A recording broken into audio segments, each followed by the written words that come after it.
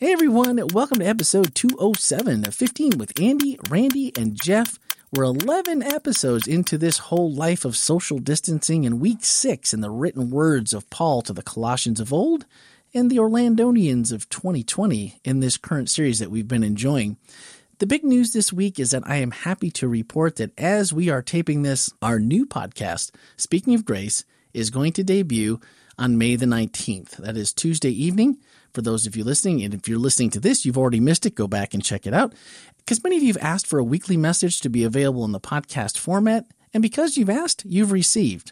So before we go any further, press pause right now and go search for Speaking of Grace in whatever podcast app you're using and subscribe, or swipe up in today's show notes for the link to our new webpage, wholelife.church/podcast. Everything you need for both podcasts is there to contact us, give us your feedback, and to listen and share both of those shows. Press the share button while you're there and send the show to someone the Holy Spirit has put on your heart. Maybe it's someone you've been meaning to invite to church or simply reconnect with. Send them a link and say, hey, I just started listening to this new podcast, and I thought of you. Hope it brings you peace. Let's connect soon. Something like that. Super easy. So now that you're back, you've pressed share, you've subscribed to the new podcast. If you haven't had the opportunity to watch or listen to this week's message, I would encourage you not to miss Andy's opening few minutes where he brought some really much-needed perspective on COVID-19. A challenge also to be kind and gracious to each other, despite our differences in our views and practices, and as followers of Jesus to be reminded of and heed the golden rule. Andy, this was something that we probably needed. Are you getting feedback that this was something we needed to hear again? Because you've mentioned this before. I just know humanity. I was just imagining as I was listening to the message that on Andy's little note pages there that he had a list of people that had sent him emails about, hey, could you mention for my neighbor to be nicer to me or so-and-so? Because, But do check it out, because during this time, there's been a lot of us that have just needed a little extra oomph, a little raise up. And I think you even gave the five things to be happier during this time from our friend, the Russian, who was... Yeah, Natan Sharansky. Yeah, that's it. That's right. Yeah, you don't want to miss those. So there's a lot of good information in those first couple minutes that you're not going to want to miss. All right, this week we moved on to Colossians chapter 3. The 17 verses in Colossians is, I'm not sure. It's kind of a mixed bag for those that are just trying to understand a little more, maybe. Just a little bit. Let God lead a little more and grow in his love just a little more. We're encouraged early on that, we've been raised to new life with Christ, and we're all, doesn't that feel good? And we're supposed to think about the things of heaven. But then immediately following, we're challenged, or at least given this idea that to get rid of anger and rage, malicious behavior, slander, and dirty language. I mean, these all sound like pretty easy things to get rid of, and of course, good riddance if we can do it. That is until I started thinking about it, and I'm like, well, I'm looking at myself, and I'm going, what do these actually mean? Like anger. I'm like, how have I had anger? Overreacting to my kid's behavior? Over this whole thing, during all this COVID-19? Yeah, that's happened. Rage? Geez, anytime I drive on I-4, before, during, and probably after the ultimate is complete. I'm sure that's still going to be there. Malicious behavior, the gossip that we just can't say no to listening to, and then, maybe I should share just a little bit. Or slander, going out of our way and giving unsolicited opinions about people that did us wrong, or maybe we can just tell they're not very Christ-like like they should be. And dirty language, the dirty joke or colorful language we've all used and laughed at because it's funny. One of these is bad enough, and then many can check off multiples, probably all of them, on occasion. How do we keep ourselves from letting all of this pile up on top of us until we just cry uncle and go, I don't know, Andy, I'm not sure I can do any of these things. And I'm not doing it like Bootstrap, but just the thought of trying to work on all these things seems pretty heavy. Well, I can see how that might arise. It's really interesting. If indeed coming to Christ is dying to an old life and arising to a new life, that sounds good. Then these are just. I think Paul's describing what's really confusing a little bit is you died with Christ, and you were risen. Now your life is hidden in him. And then you come a few verses later, well, we're supposed to die to these things. And then in verse 8, we're supposed to rid our lives of these things. It's like, I thought we were already dead. Yeah. And I think the reality is that probably the pressure on us about this stuff comes when we have some kind of expectation of perfection. That I'm supposed to, this is supposed to happen, and now I'm supposed to be perfect. As opposed to, hey, I am a sinner. Let's get that point really nailed down good. I'm a sinner saved by grace. Reporting for duty. Yeah, to allow these things to be taken from our lives and to recognize when they rise up again that, okay, let them be taken from our lives, and not get overly anxious. How's that? Yeah, I like that. Yeah, when you think about these things, because they're all, I would call them good symptoms to be mindful of. Sure, yeah. When you think about it, Paul's saying, hey, these behaviors that I'm asking you to put away, those are actually just outward displays of something that's inward.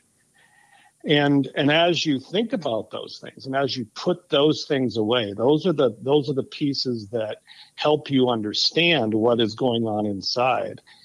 God wants, and God, that's how he works. He works from the inside out.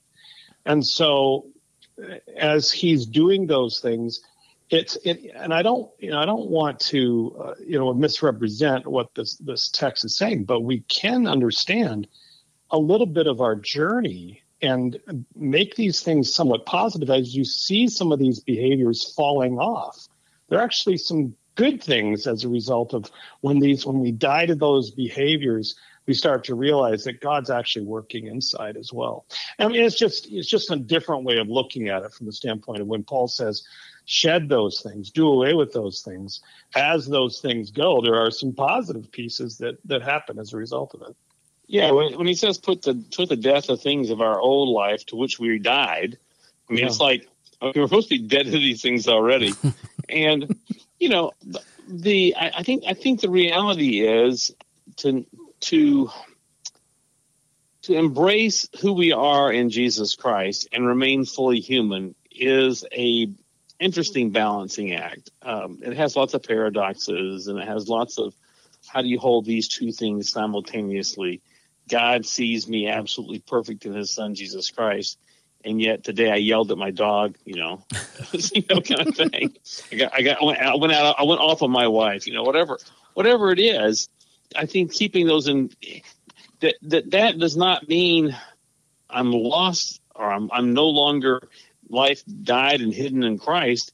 It means that the flesh has raised up its head, and it's okay. Let's deal with that and move on now. Well, I like. I think it means actually too that it is something that we realize in our humanity we are still broken people, right? And we're very much in need of someone to continue to work every day, continue to work in our life. Yeah, when Jeff and I were talking about this a little bit before the message, he said something that stuck in my head, and we haven't had a chance to talk about it again, Jeff. But, it says that because of these things, the anger of God is coming. These things we're supposed to have died to or let go of and that kind of thing. And because of these things, the anger of God is coming. And I think our egocentric, all about me lives immediately interpret that the anger of God is coming against me. Right. It's personal, right? Yeah. And Jeff pointed out that how about the anger of God is coming against sin, and that he hates sin and he wants it to be done away with. And so his anger is coming against these things. And there will come a time when they won't raise up their old ugly heads again. We have to play a whack-a-mole with them. They'll be gone because his anger will remove that forever from our universe. It's a really a little bit of a different angle. I thought was interesting. Well, I like it because, like you've mentioned, it makes it seem like that we can start looking at the positives. It doesn't always have to be, like you said, Andy, sometimes when we are sure we've put one of these or some of our other old sinful nature, wickedness to death, we discover it has resurrected, because while in Christ we are perfect and this is our real life, we still live life in the here and now and what Paul calls the flesh as a way of reappearing. If we think about those words and look at it from, like you said, Jeff, there's some benefit here, there's some good things and there's some positive things, and focus more on that, because I really feel like this is something that our self-talk is so bad when it comes to stuff like this. And, man, I did it again. I said I wasn't going to do it, and then here I am. And, I think we talked about last week a little bit, Paul saying the things that I don't want to do are the things that I do. And so it's not like he's offering us some kind of magic pill that's going to take away all this just because we're new in Christ, because we have to be able to feel good about this, because otherwise – it's interesting. Yeah, go ahead.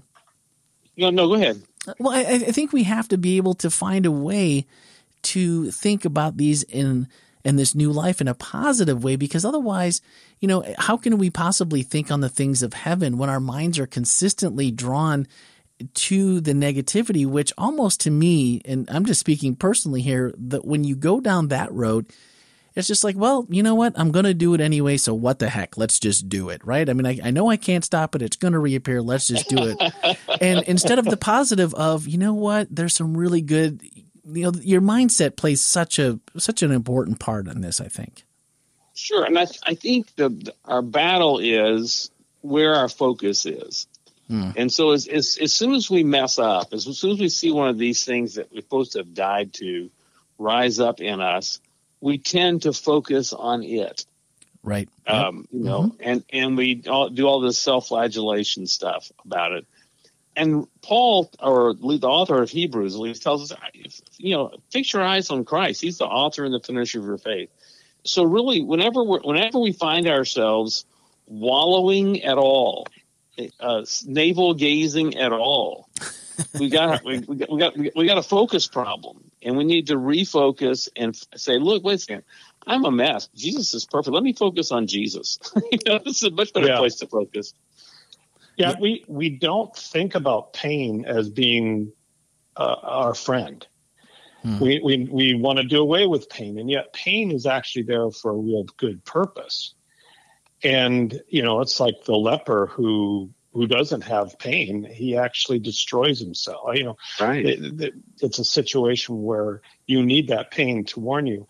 And I think sometimes, just like Andy said, I think sometimes we want to self-flagellate. We just are so into the fact that we want to do away with this pain that we start to think that it is a situation that if I can hurt myself or beat up on myself a little enough, maybe I'll suffer enough to the where I won't feel it. But most of the time, and Andy does counseling like this as well, whenever we see somebody who's really done something really bad in a relationship, the one thing that they come back, if the relationship survives that and can come back, that person always remembers and thinks back of how awesome the forgiveness was that he received or she received in that relationship when they did something so wrong in that relationship and bruised that other person so much that they, rather than beating up on themselves, they start to realize that it's going to be really important for this relationship to survive if I understand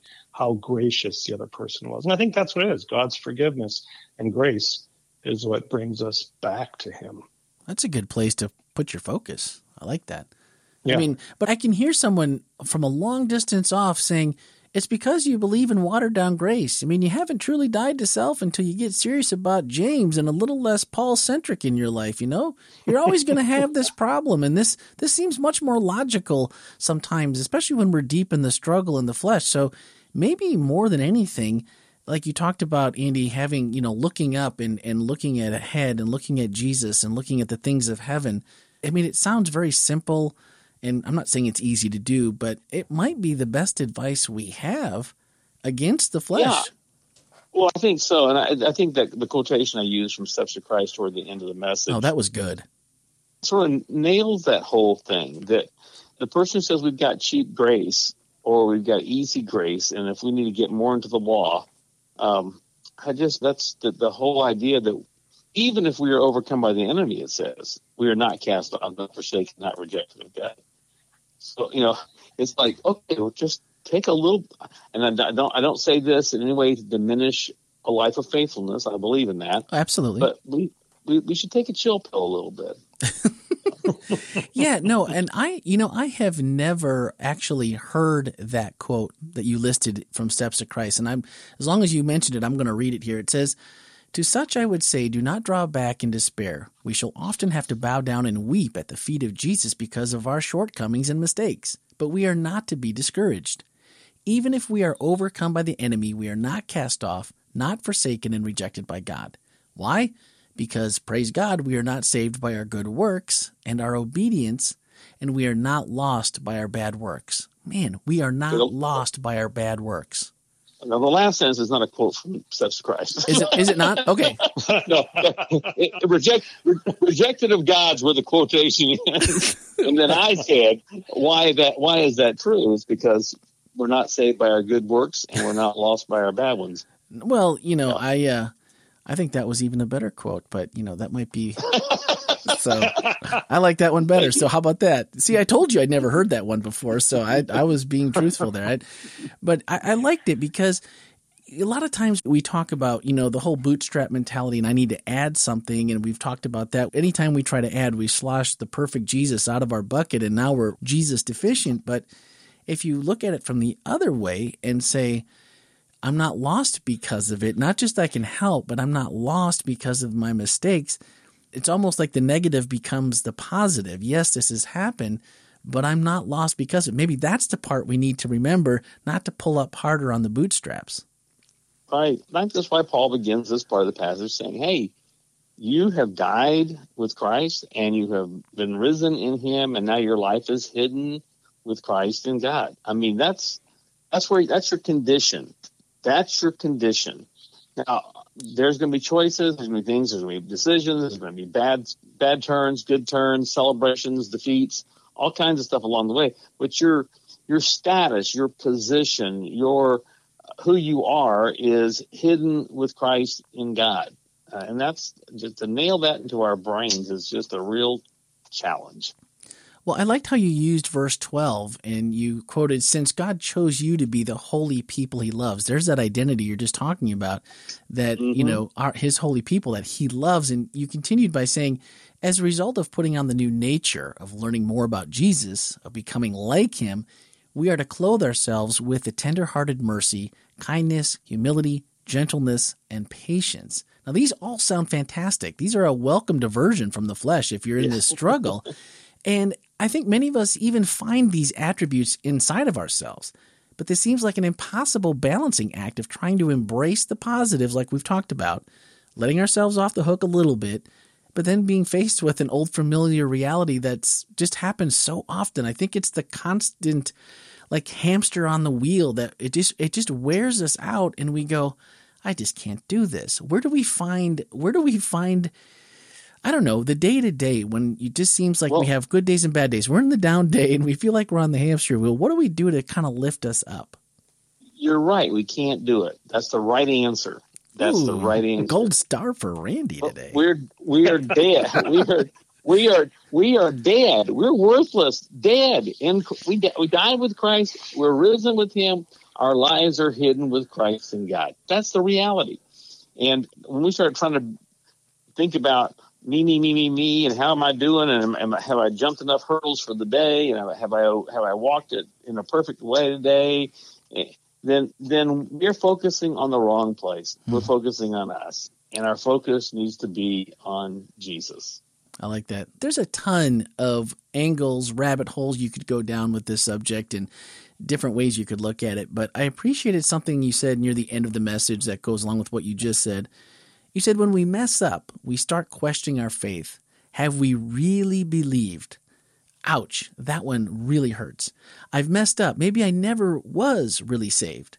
The track of our salvation being dependent on what I do or don't do is so firmly laid in our minds that when we mess up, we think we can easily undo what God has done. Ouch, ouch, ouch. Have we really believed, and we really believe we can undo what God has done? And we so often view this, again, from that, I'm going to add to it, But why do we think we can undo what Jesus did on the cross and what God did by sending Jesus to the cross simply by making mistakes? This thinking, when you look at it from that reverse angle, I think that's, for me, this is how I'm going to start looking at this, because when you said that, it really made me look at it from a different, what makes me think I can undo something that God, the creator of the universe, put in place? Well, it reminds me of my kids and your kids and all of our kids that there's nothing my kid can do to affect my love for them. I'm going to love my kid till the day I die. I'm going to love my kids, and they can be good angels. They can bring great pride to the family, or they can be booger bears and bring horrible things onto our name. It would in no way alter my love for them. And I've written in paragraphs before, I love you, and there's nothing you can do about that. And I think to recognize that that's the way God looks at us. He loves us, and there's nothing we can do about that. He has reconciled all things to himself in Jesus Christ. There's nothing we can do about that. That's something he's done. So, Jeff, I had a question. Like this, have we really believed thing?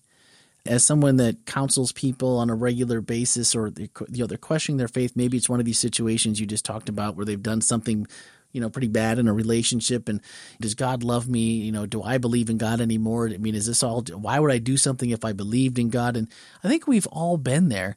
But how do we tell ourselves? Because I've been in that position, and it's kind of hard when you're questioning: do I believe? Have I believed? Am I really saved? How do you get yourself out of that hole? What's your advice there? Yeah, that is really, as Andy was talking, I was thinking it's really hard. Andy was talking about the parent-child relationship. And until you experience the other side of that, I think there's always going to be those moments of doubt.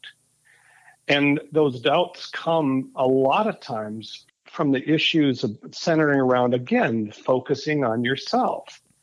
That all of us, if we go back to our childhood, we remember thinking about, something that we've done and wanting to run away, run away from the very person, that could actually help us to understand how that failure or how that disappointment or whatever it was that we felt that wanted us to run away is the very person that could actually help us. So I do think that one of the things that we can do is for us to try really, really hard to help figure out ways in which we can see ourselves through God's eyes. That's just not an easy thing, but I really do think that if we look at the stories in the Bible, if we look at all of the stories that we've read from, our lessons as growing up as kids, when we start to see that God's main desire was not only to bring us back into relationship with him, but to through all of that to help us see ourselves as he sees us. And I think that's the really hard thing to do. We can do it easier with other people sometimes. Boy, to do it to ourselves is really hard. So I think that's what it is try to get God's eyes for ourselves.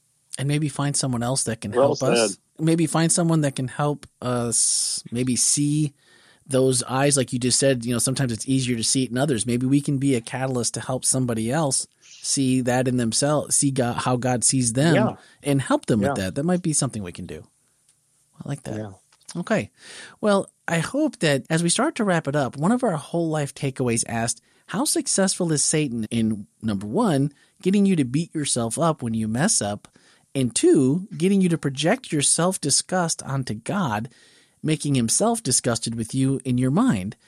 And I'm just like, wow, Andy is just pulling these things out and slapping you upside the face. There's a VeggieTales, I think it's Jonah, the VeggieTale movie where the Ninevites are fish slappers. They walk around slapping each other with fish. And that's kind of what I felt like this week, because I'm like, that's been me. And number one is the absolute, my self-talk often is very negative. And also then it seems like just an outpouring of that experience to then go, and if I'm this disgusted with me, God has to really be disgusted with me. And, it puts you in such a bad place. And so, unless you're like still a new lifer you've experienced a negative self-talk, and you've probably had those same thoughts that God must be disgusted with you because of things that you've done. And I mean, we all have. Mm-hmm. But God can and he will help. I know this from experience, and I would love to hear a story of God working in your life to improve your outlook in this area, or if there's something that you've been able to help somebody else see how God views them and been able to lift them. Send your questions, comments, stories, and by voicemail or text to 407-965-1607, or send it in an email to podcast@wholelife.church. And I really liked the ending to Andy's message. He said, God loves you more than you love yourself. He is the gracious God, and you have been raised to new life with Christ. So get your mind off of sinful stuff and focus on Jesus and let him transform you more and more into his very image. Wow. Focus more and more and let him transform you more and more into his very image. I like the sounds of that. We can all work together at this. All right. That's the thing. But if we're gonna struggle and work at something, that's a good thing to struggle and work. Well, that's true. Yeah. If you're gonna put in the sweat equity, let's make it worth something, right? Yeah. Something worthwhile. All right. We have one more week of this series, correct? Two more. This week, the 23rd and the 30th. Okay. And this week is one of those texts that people just freak out sometimes when they hear. Uh-oh. And so instructions for Christian households. I'll just leave it at that. Ooh. Colossians 3:18 through chapter 4, verse 1. And I hope to give you a new perspective. So Excellent. Well, now you have your homework to read ahead. So, also, I'm pretty sure I heard something about Andy in a virtual lobby Zoom meeting that's happening as you're listening to this. If you're listening to it on the day it comes out on Wednesday, it will be Wednesday, May 20th from 7 to 8 p.m. on Zoom, and you can find the link in today's show notes. What's that about, Andy? that's just a place to drop by and say hi, ask any questions you like. Just pretend we're bumping into each other somewhere that we could bump into each other when we used to be able to bump into each other. Awesome. Okay, so swipe up in today's show notes and you can find the Zoom meeting link on the calendar there. So join us next Tuesday evening for Speaking of Grace, the New Message podcast. If you missed church this week, you'll want to catch that. You can do an audio format while you're out and about or mowing the grass or, whatever. And of course, next Wednesday morning, as always, for episode 208. So remember to keep washing your hands, keep socially distancing, even as restrictions continue to slowly be lifted here in Florida. We see a little light at the end of the tunnel, but continue to stay safe. Thanks for listening and have a great week.